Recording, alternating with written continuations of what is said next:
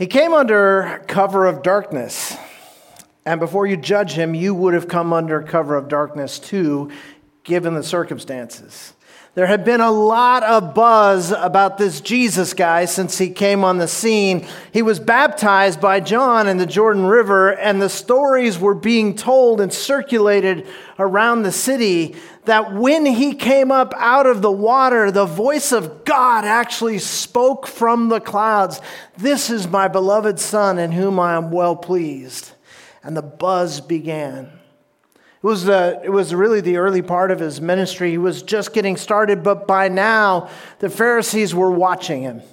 They had kept an eye on him, and they had seen with their own eyes that he had the power to heal. They had seen with their own eyes that he was performing miracles and signs and wonders. He was teaching the people, and it was all just beginning, and the buzz was huge because who is this guy? And so the Pharisees talked among themselves, trying to figure this out. Is this a good sign? Is this a bad sign? Is he for us? Is he against us? What should we make of this Jesus guy?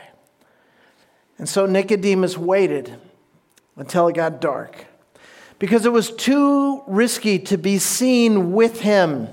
We're not sure we want to be affiliated with him. We're not sure who he is. We're not sure whether it's good or bad that he's here. We need to find out some more. And so Nicodemus, on behalf of his friends, the other priests, went to him under cover of darkness just to start a conversation. And when he began the conversation there in John chapter 3, he said this. He said, "Rabbi, we know that you are from God, for no one can do the works that you do unless he's come from God." So he started out by buttering him up. He wanted to make sure he understood that even among the Pharisees, they took notice of him and they assumed that he must be from God because look at the works that he was doing. And I don't know what Nicodemus's plan was for that conversation, but I promise you it didn't go the way he thought it would. Jesus immediately began to talk to him about something that made absolutely no sense. Jesus just looked at him and said, "I tell you the truth, that unless one is born again, he cannot even see the kingdom of God." And Nicodemus thought, well, this is a teaching I've never heard. I don't even know what he's talking about. And we sort of laugh when we read it because of his response was so ridiculous. He says, "What do you mean? Am I supposed to go back into my mother's womb and be born again? How can that happen?" And Jesus goes on and talks about this powerful thing about being born again. And this is the first time in all of human history that this phrase of being born again comes to the forefront of the scene. And Nicodemus walks away from that conversation scratching his head and going, "I'm not sure I know anything more than when I got here." You must be born again, Jesus says. Now, we're studying the book of 1 Peter together. It's in the back of your Bible. You're going to want to turn to 1 Peter with me. We're going to spend most of our time today there in 1 Peter chapter 1. So I want to invite you to find 1 Peter. If you are not familiar with your Bible, there's a table of contents right at the beginning. But you should be able to find it. I'll give you a second to do that. We're going to be in 1 Peter chapter 1. But I want to remind you as you're turning there of what we've already seen here in 1 Peter. As we started this study a couple of weeks ago, we looked at verse 3 of 1 Peter chapter 1. I want to read it to you again. It says this: "Blessed be the God and Father of our Lord Jesus Christ, who according to his great mercy has caused us to be born again to a living hope through the resurrection of Jesus Christ from the dead." So there it is, that phrase again. He's caused us, Peter tells us, to be born again to a living hope. And you're going to find that this is a theme that runs throughout Peter's entire letter. This idea that we have to stand firm because absolutely we have been born again to a living hope. That we are not without hope. That there is reason for us to be hopeful because we've been born again to this living hope. And what we're going to try to do as we work through 1 Peter is sort of unpack all of that and figure out what difference that makes in our actual lives. But before, let me just remind you, you don't have to turn there, but in the Gospel of Luke, chapter 15, we have these stories. There's a lost coin. And then there's a story of a lost son. We know it as the story of the prodigal son, which is kind of a really terrible title that we've given this story, because it's not a story about a son, it's a story about two sons, and we can learn just as much from either one of their responses. But really, I don't think the story is about either one of the sons. I think the story is about God, the Father. The Father who is constantly looking to express His mercy and His grace to us. The Father who makes it possible. And so you know the story, right? The younger son, he's all arrogant and full of himself. And he says to his father, listen, I don't want to wait for you to die before I get my inheritance. So let's just pretend you're dead now. Give me your money. And his father is brokenhearted, but he gives him his share of the inheritance. And this young man takes off with the money. It's more money than he's ever seen in his life. And finally, it's no longer his dad that's rich, but he's rich. And he goes into another country where nobody knows him. And the scripture tells us that he spends all of this money on all kinds of crazy living. And when he has spent all of his money on wine, women, and song, he comes to a place where he's out of money. And just as that would happen, there's a famine that hits the land. And he finds himself with no money, no place to stay, no job, no income, no anything. And so he goes and he seeks employment, and he ends up feeding pigs, which, by the way, is not the dream job of a Jewish man. And he's feeding pigs, and he realizes that he's actually jealous of the pigs because at least they have something to eat. And he's trying to dig out of their food something that he can eat. And he reaches the end of himself. How many of you know it's good to reach the end of yourself? And so he reaches the end of himself, and the scripture says when no one was giving him anything, he finally reached the end of himself, and he said, what am I doing here? I'm starving to death, but my father's servants are living better than I'm living. I'm going to go back to my father. I'm not going to ask him to receive me as his son, but I'm just going to ask him to give me a job. Maybe I can be taking care of the horses, or taking care of the cattle, or taking care of the sheep. Maybe I can do something like that. And so he makes his way back, and when he gets almost to the home, he finds his father there, and his father runs and greets him and puts a robe on him and puts a ring on his finger and kills the fatted calf and has this amazing party for him. And we love this story because it reminds us that even though we get far from God, if we will just come back, He's waiting for us. Amen? He can't wait to throw His arms around us. He can't wait to welcome us back into His joy and His love. But the interesting thing happens with the other brother. Because there's an older brother who has been keeping the rules the whole time. He never asked for any money. He never disrespected his dad. He never ran off and spent the money on all this. And he becomes very hurt and very angry and very jealous because he sees this party going on, and he comes back and he goes, what's the party? And they said, your brother is back and your father has killed the fatted calf and he's throwing this great party. And finally he says, I refuse to go in there. His father comes out to him. And his father says, what's the problem? We're rejoicing. And here's what he says. My son was dead, and he has become alive again. That's the reason for the rejoicing.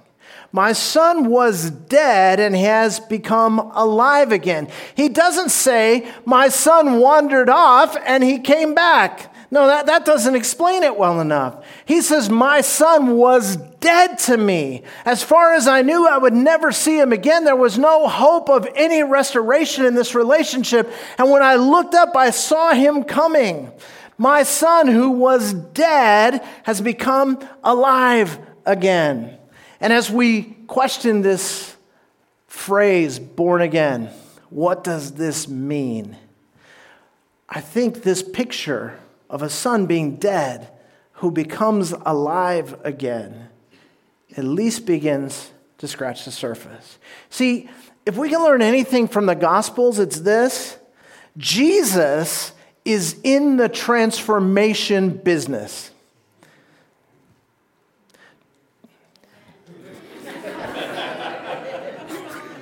You guys, I just started preaching. You can't be asleep already. What I just said is profound, and it's very rare that I say anything profound, so pay attention. Jesus is in the transformation business.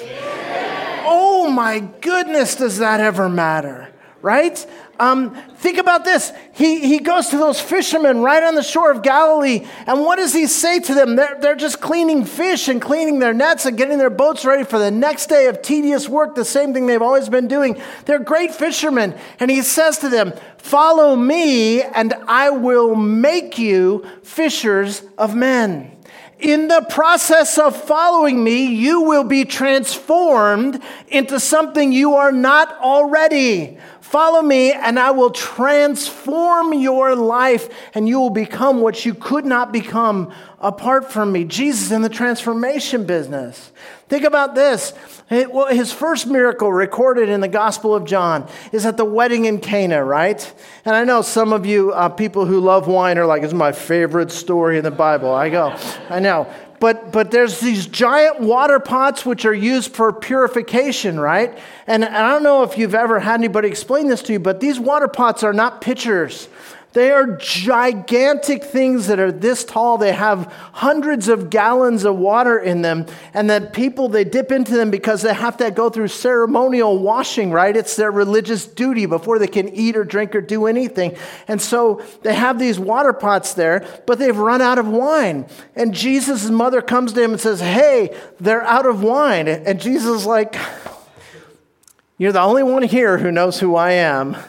Why are you putting this pressure on me? I wasn't planning on doing anything today." And then Mary looks at the waiter and says, "Whatever he says, do it." Which, by the way, is great advice. And so here's what happens. Jesus tells him to take the water and pour it out, and the water now has become wine, right? The scripture doesn't say that the water looked like wine. It doesn't say that the water tasted like wine. It says that the water had become wine. And this is the picture that we're going to see all through the Gospel of John as we read our Bibles. We're going to see Jesus constantly doing things to take something that was and make it something that it shall become. And this idea that purification, that the religious system, this idea that they had to do all the right washings and all the right sacrifices and show up at all the right feasts and do all the right events and all that stuff in order to somehow make their way to God, to somehow earn their way to God. Jesus goes, "I'm going to take that system and I'm going to transform it." And we find out later at the Last Supper that the wine represents what? His blood. He's making a statement here. He's saying, as I transform this system into a new covenant, I'm transforming this water into wine. And he didn't just change it, he transformed it. Well, where are you going with this, Pastor? I'm glad you asked. Too many of us have accepted a view of Christianity where we change our religious affiliation and we change some of our activities and we accept the idea that we're going to get to heaven one day, and that has become the full definition of what it is for us to be a Christian, and we have settled in for an unbiblical definition of what it is to be a follower of Jesus. Jesus did not come to fix you. Jesus did not come to reform you. He did not come to improve you. Jesus did not come to change you. He came to earth, lived a sinless life, gave his life to hang on a bloody cross, raised again on the third day so that he could transform you. He's in the transformation business. What he's doing is much, much bigger than what most of us think we signed up for when we said yes to Jesus. He came to take that which was dead and make it alive. That's you and me. And if you're a Christian, I just want to say you need to change your stinking thinking. You got to stop thinking of the work of Jesus in your life as being something that brings change. And you have to get in tune with the biblical picture of the fact that Jesus didn't come to change you. He came to transform you. So think of it this way. You go to work and you're working hard all day and you've got your work uniform on and you're sweaty and you're dirty and you've been working all day and you come home from work, you take off those dirty clothes, you jump in the shower, you get cleaned up, you put on some clean clothes and now you're ready to face the evening. What has just happened to you is you have undergone change. You changed your clothes. You changed your level of body odor, right? But that's about it. Because you know what happens? I don't know where I'm going. Sorry, these things pop into my head. Sorry. So you know how you stunk when you came home from work? You're going to stink again tomorrow. That's the truth, right? And so you go through these changes. There's a certain amount of change that you can handle and you can take care of and you have a responsibility to do. So you embrace that change. That's change. Transformation is something entirely different. Transformation is when a little caterpillar is crawling around the dirt, climbs up on a twig, forms a chrysalis, goes to sleep, becomes a gob of goo, and then fights his way out of the chrysalis as a beautiful butterfly that looks nothing at all like the transformed creature that crawled in there. That's transformation. And that's what Jesus is interested in. That's what Jesus paid the price to do. And in our study of 1 Peter, we've only covered 12 verses so far. And I know you're all looking at me like, well, what are we going to cover today? One more verse? Yes, we are. But in those first 12 verses, we've been given a pretty good description of the fact that Jesus came to give us new life, right? Peter talks about how he has caused us to be born again in verse 3, the verse that I read to you earlier. How his work on the cross guarantees our victory over sin. How our place in heaven has now been made secure by the work that he did. And our inheritance from God is guaranteed to all those who come to him by faith. And how he has become our living hope. We've already seen that in these first 12 verses. And that's just the first 12 verses of Paul's letter. But the direction of the entire letter shifts in verse 13 with one word. The word is therefore. I may not even finish one verse. We might just preach on therefore. Because of these first 12 verses, he says, therefore, because all of this is true, therefore, because he has actually given you new life, therefore, because you have been born again to a living hope, he says, therefore, because of what God has done for us, everything in our lives is therefore being transformed. And starting in verse 13, Peter tells us that because of what he has described in the first 12 verses, we are now going to not just live differently, but be different than we ever used to be. 1 Peter chapter 1, verse 13. Therefore, prepare your minds for action. Keep sober in spirit. Fix your hope completely on the grace to be brought to you at the revelation of Jesus Christ. Jesus had a very, very dear friend. His name is Lazarus. And in John chapter 11, the word comes to Jesus, who is out of town, that his dear friend Lazarus is not just sick, but really, really, really sick. And they're not sure he's going to make it. And so they send for Jesus. Why would you send for Jesus? Because he's a healer. Because they have watched him again and again and again lay his hands on strangers he'd never met before and restore them to health. And they figure that if he cares enough about strangers to do this, if he has enough power to do this for strangers, how much more is he going to want to rush to the bedside of Lazarus and bring him back to full health. And I'm always fascinated. You can read this in your quiet times this week at home, John chapter 11. It's an amazing story. But I'm always fascinated by the fact that it says when the word came to Jesus that Lazarus was sick unto death, that he responded by saying, "Let us stay here for a few more days." This is the exact opposite of what you would expect him to do. It was the exact opposite of what they expected him to do. He was sick, and Jesus didn't come to him. And by the time Jesus finally got around to coming to him, as you know, Lazarus was already dead. And they had already had the funeral. And they had already laid him in the tomb. It is obviously too late. And everyone is confused. Let me read it to you. You don't have to turn there, but it's in John chapter 11. I'm just going to read you the one verse. But in John chapter 11, verse 37, here's what it says. But some of them said, "Could not this man who opened the eyes of the blind man have kept this man also from dying?" Is that a fair question? Sure seems fair to me. I mean, I've had the privilege from time to time, not every time, but from time to time, I've had the privilege of being in a room and praying for someone who was in dire straits physically and seeing them healed.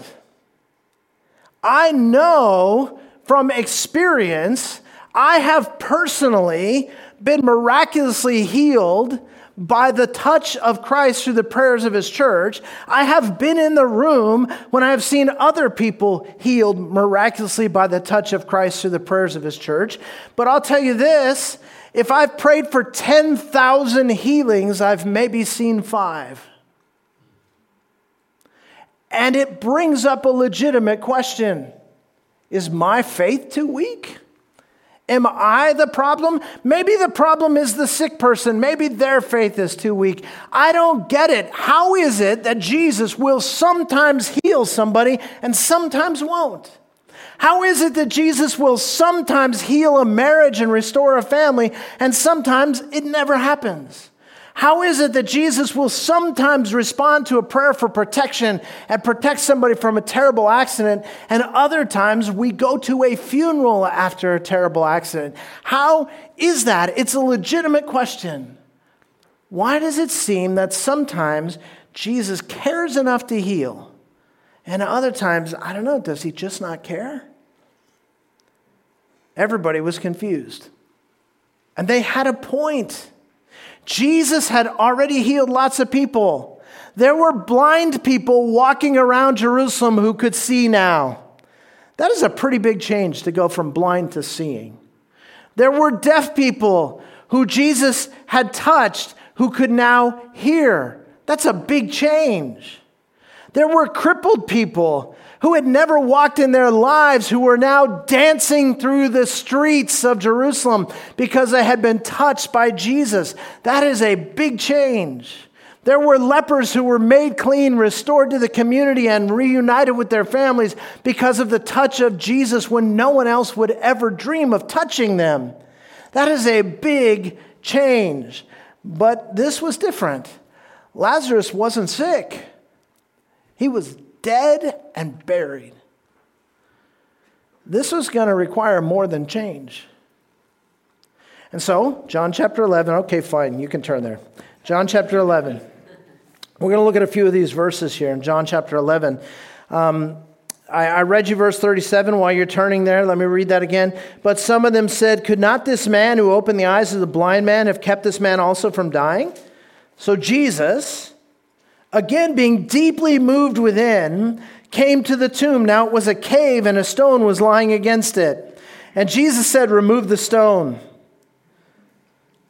Martha, the sister of the deceased, said to him, "Lord, by this time there will be a stench, for he's been dead 4 days." Jesus said to her, "Did I not say to you that if you believe, you'll see the glory of God?" So they removed the stone. Then Jesus raised his eyes and said, "Father, I thank you that you have heard me. I knew that you always hear me, but because of the people standing around, I said it so that they may believe that you sent me." When he had said these things, he cried out with a loud voice, "Lazarus, come forth!" The man who had died came forth, bound hand and foot with wrappings, and his face was wrapped around with the cloth. Jesus said to them, "Unbind him and let him go." When they opened the grave, it stunk. Why? Because he was dead. And when he came out of the grave, now alive and standing before them, it still stunk. Why? Because of the grave clothes that were wrapped around him. And Jesus' first response is free him from those stinking grave clothes, the only last remnant of what death did to him. And when he gets freed from the grave clothes, now he is free indeed, and there is no more stink. You see where I'm going with this? Do you see how this applies to your life? Do you see how this applies to our level of stink? And how God says, listen, if I'm going to actually call you forth, that which was dead to be made alive, if you're actually going to be born again to a living hope, then all of the remnants of death are going to be removed from you. You are not going to live in the stench of death when in fact you've been raised to a living hope. And all God's people said, Amen. Amen. Too many so-called Christians claim to be born again, but we're walking around like zombies in the stench of the same grave clothes in which we were buried. We're still wrapped up in our old ways. We're still living in the stench of the death that once we had to endure. But Jesus has not just called us out of death. Jesus has called us into glorious new life. He has a plan that goes way beyond a little bit of change in your life and mine. And to experience that life, it's not enough for us to walk around and come out of the tomb. We need to throw off the grave clothes and begin to experience new life, the abundant life that Jesus came to give us. And yes, you're wondering, is he still talking about therefore? Yes, he is. We're not talking about reformation. We're talking about rebirth. Guys, I'm trying to come up with as many words as I can to describe this because this has to get pounded into our heads because we have, by and large, as the American church, accepted a different definition of what it means to be born again than what the Bible says.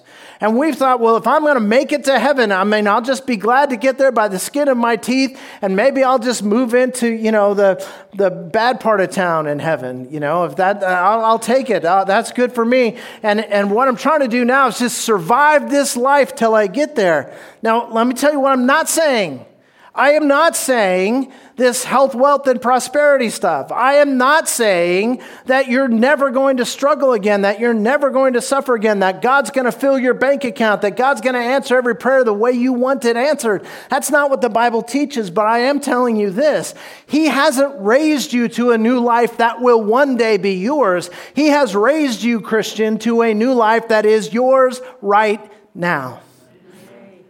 And if we're missing that, it breaks his heart. I love the fact that there in John chapter 11, we didn't read this verse, when he arrives at the tomb and everyone is mourning.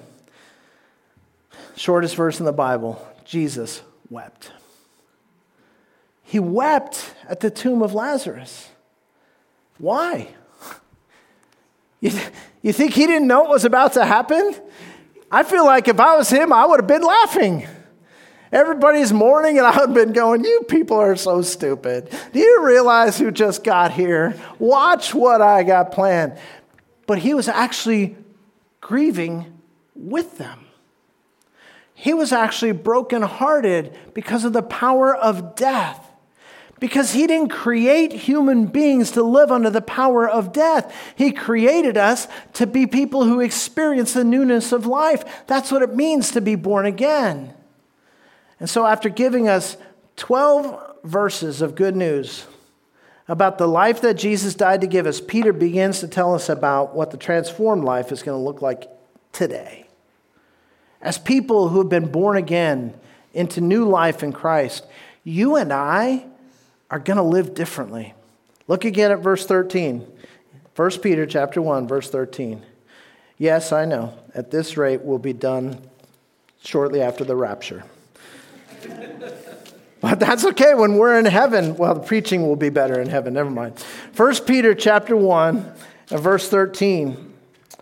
Therefore, prepare your minds for action and keep sober in spirit. Fix your hope completely on the grace to be brought to you at the revelation of Jesus Christ. Therefore, get ready. That's what he's saying. Get ready, because everything will be different from here on out. Have you been born again into living hope? Well, then get ready, because everything's going to be different. Have you encountered the living Christ? Well, then get ready, because everything is going to be different. Have your sins been washed away? Then get ready, because everything's going to be different. And the rest of 1 Peter is going to be all about how different he's going to make our lives. And I told you this when I introduced the book. Some of you are going to leave here on some Sundays angry with me because of what Jesus teaches us in his word. To which I say, don't be angry with me.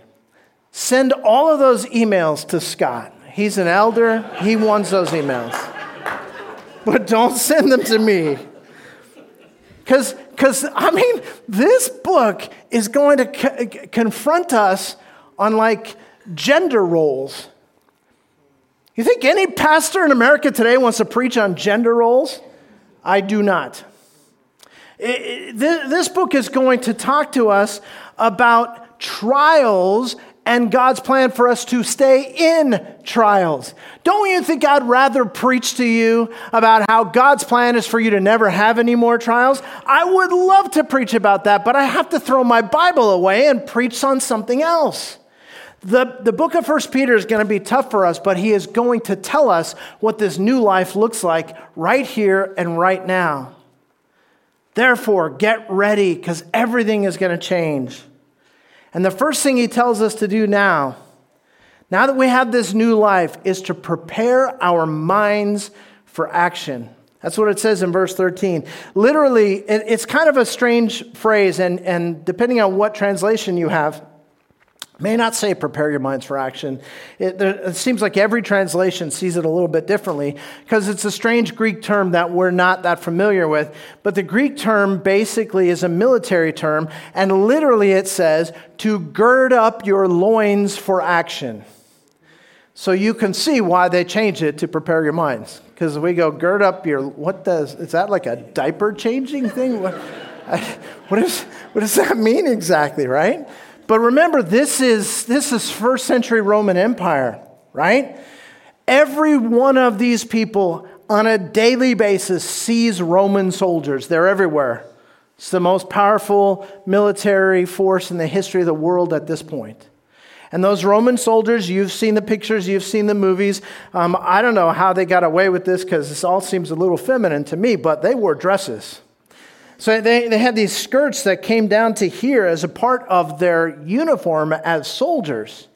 And so when they would have to go into battle, what they would literally do would be they would pull up their skirts and tuck them in their belts so that their legs were free so they could move and fight and run and do the things they needed to do and not get all caught up in the flowing skirt that was a part of their uniform. So when they were told to gird up their loins, what that meant was, hey, it's all been casual, it's all been comfortable, it's all been fine, we've just been marching, but now we've come to the battle lines, everything is going to change. So gird up your loins, get ready, because everything's about to change, and you had better be ready or you're not going to survive it.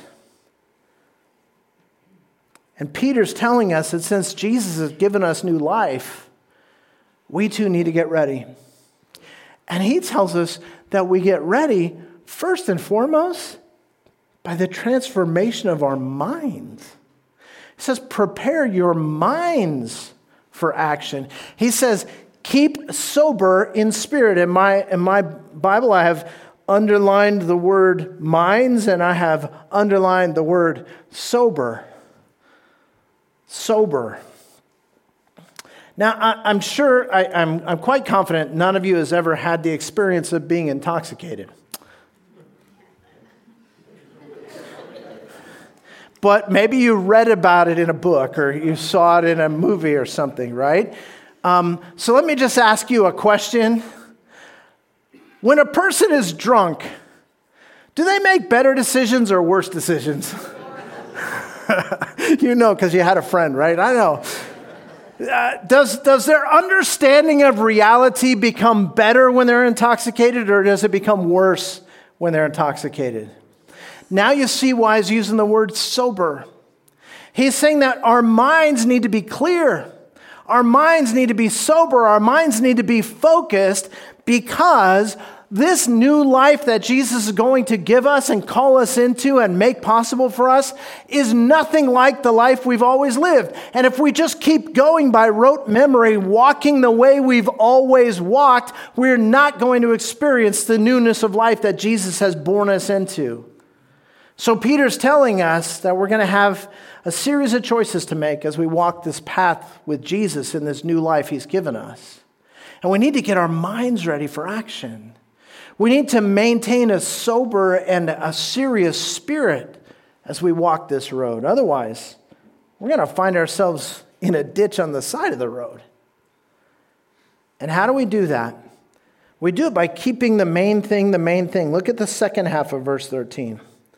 Fix your hope completely on the grace to be brought to you at the revelation of Jesus Christ. This grace he's been describing for 12 verses. Fix your hope completely on that. And guys, I don't want to be insensitive. I don't want to be callous. I don't want to be harsh. I say this with great, great compassion. But some of us have set our hopes way too low. We're hoping for a better boyfriend. We're hoping for a new job. We're hoping for physical healing. We're hoping for, God, please, a tax refund. We've set our hopes here, and he goes, listen, all that it matters. It's not insignificant, but it pales in comparison in the significance of the hope of Jesus Christ. There are some things that are temporary, and there are some things that are eternal. And he goes, you're going to have to discipline yourselves to set your mind focused soberly, seriously on the hope that is only in Jesus Christ. As Christians, we need to live our lives like we really believe that Jesus Christ is our living hope. Listen, the gospel is either true or it's not. You're either born again into a living hope or you're not. And if it's true, if the gospel is true, and by the way, how many of you can attest that the gospel is true? That Jesus actually gives life, that he actually gives hope. How many of you can attest to the fact that Jesus is alive in you? Amen? How many of you can attest to the fact that Jesus gives us life and purpose and meaning and hope that far exceeds anything this world has to offer? Can you attest to that? Amen. I can too. I, for one, know that this is true. I don't hope it's true. I don't think it's true. I don't wish it was true. I know it's true. I know that Jesus is alive because he's alive in me. I once was lost, but now I'm found. Hallelujah. I once was without hope, and now I live every day in the hope of the gospel. I once knew nothing but confusion and despair and death. But Jesus made me alive in him so that I now know peace and joy and hope and love in Christ. Now, don't misunderstand. There's an intellectual side of all this. I know I'm speaking subjectively. I'm happy to wade into the intellectual side with you if you have questions or comments. I feel pretty prepared to debate theology with the best of them. I can make a great argument and give names and dates and places for the historical accuracy of the Gospels, for the fact that a person named Jesus of Nazareth actually lived, died on a cross, and rose again on the third day. I am absolutely confident of all of that intellectually. But do you want to know why I'm so sure about Jesus? It's not those reasons. You want to know why I have put all my eggs in the Jesus basket, and if Jesus turns out to be a lie, I'm completely lost and have wasted my whole life? You want to know why I've reoriented my whole life around a Jewish carpenter who walked the earth 2,000 years ago? It's not because I know about him. It's because I know him. It's because he's alive in me. And when the storms of life get rough, I have to fix my hope upon the truth that Jesus Christ is alive and well and living in me. Oh, my fellow Christians, we need to focus our minds on what's true. We need to fix our hope on Jesus Christ alone. He is our living hope. Jesus, he didn't pay the price for your sin so he could reform you. He paid the price so he could transform you. It's not about rule keeping on the outside. It's about transformation on the inside. We talked earlier about the butterfly. Butterfly is kind of the worldwide symbol of transformation, right? Imagine a butterfly has gone through the entire process of becoming a butterfly. The crawling and the chrysalis and the restructuring and the fighting to get out of the chrysalis and the spreading of the wings for the first time. And he looks and he says, wow, I've been transformed. I could fly. And then he spends the rest of his life walking. It's ridiculous, right? It's absurd. And it's the way a whole bunch of Christians are living their lives today. But to come out of the tomb, shake off the grave clothes, and walk in newness of life, it takes faith, it takes courage, and I have some news for you. Sometimes the transformation hurts. Sometimes it's painful to fix your hope on Jesus and let him do a transforming work in you. To do it, we have to humble ourselves. We have to stop fighting and let Jesus take over and do some surgery. I love C.S. Lewis.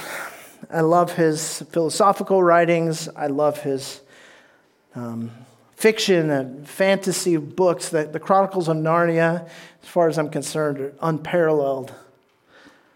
C.S. Lewis in the Chronicles of Narnia, one of the books in the Chronicles is a book called The Voyage of the Dawn Treader.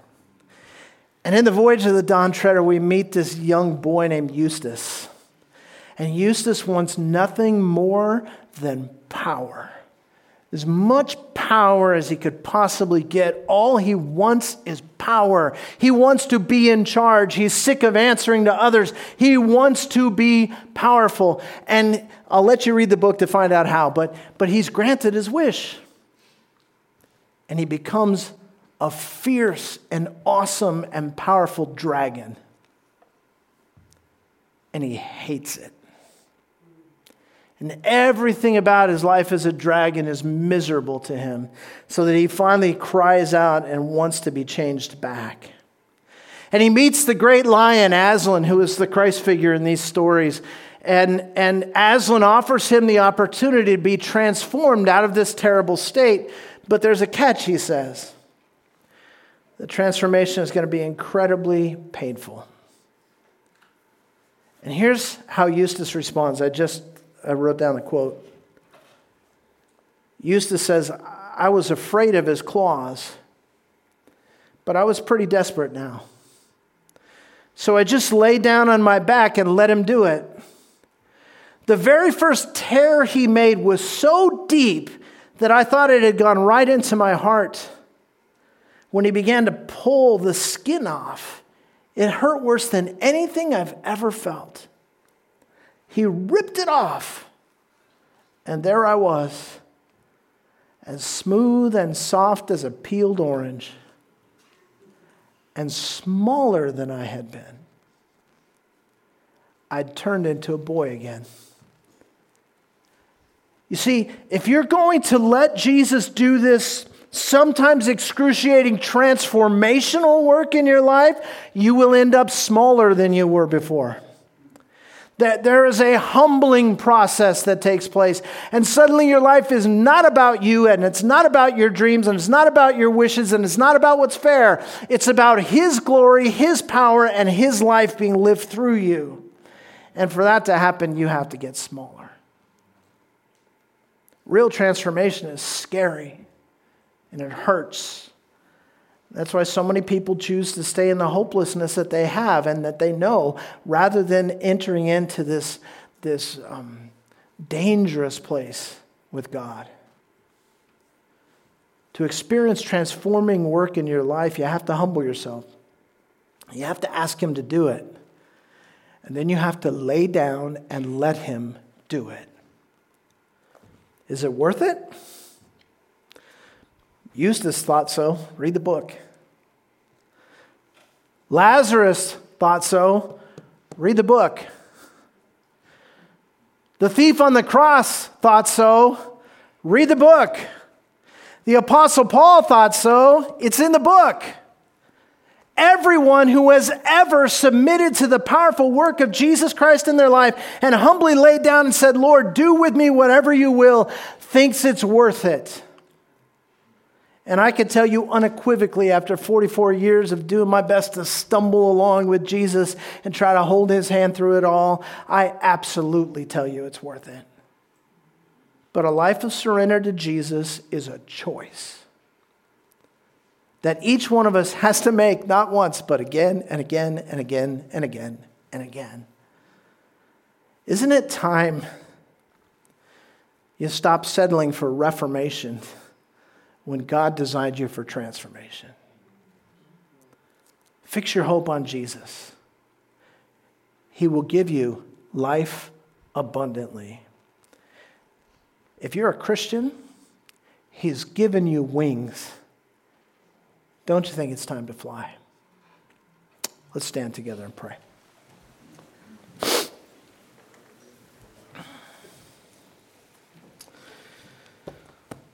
Lord, we come to you as people who, to one degree or another, every one of us experiencing brokenness, every one of us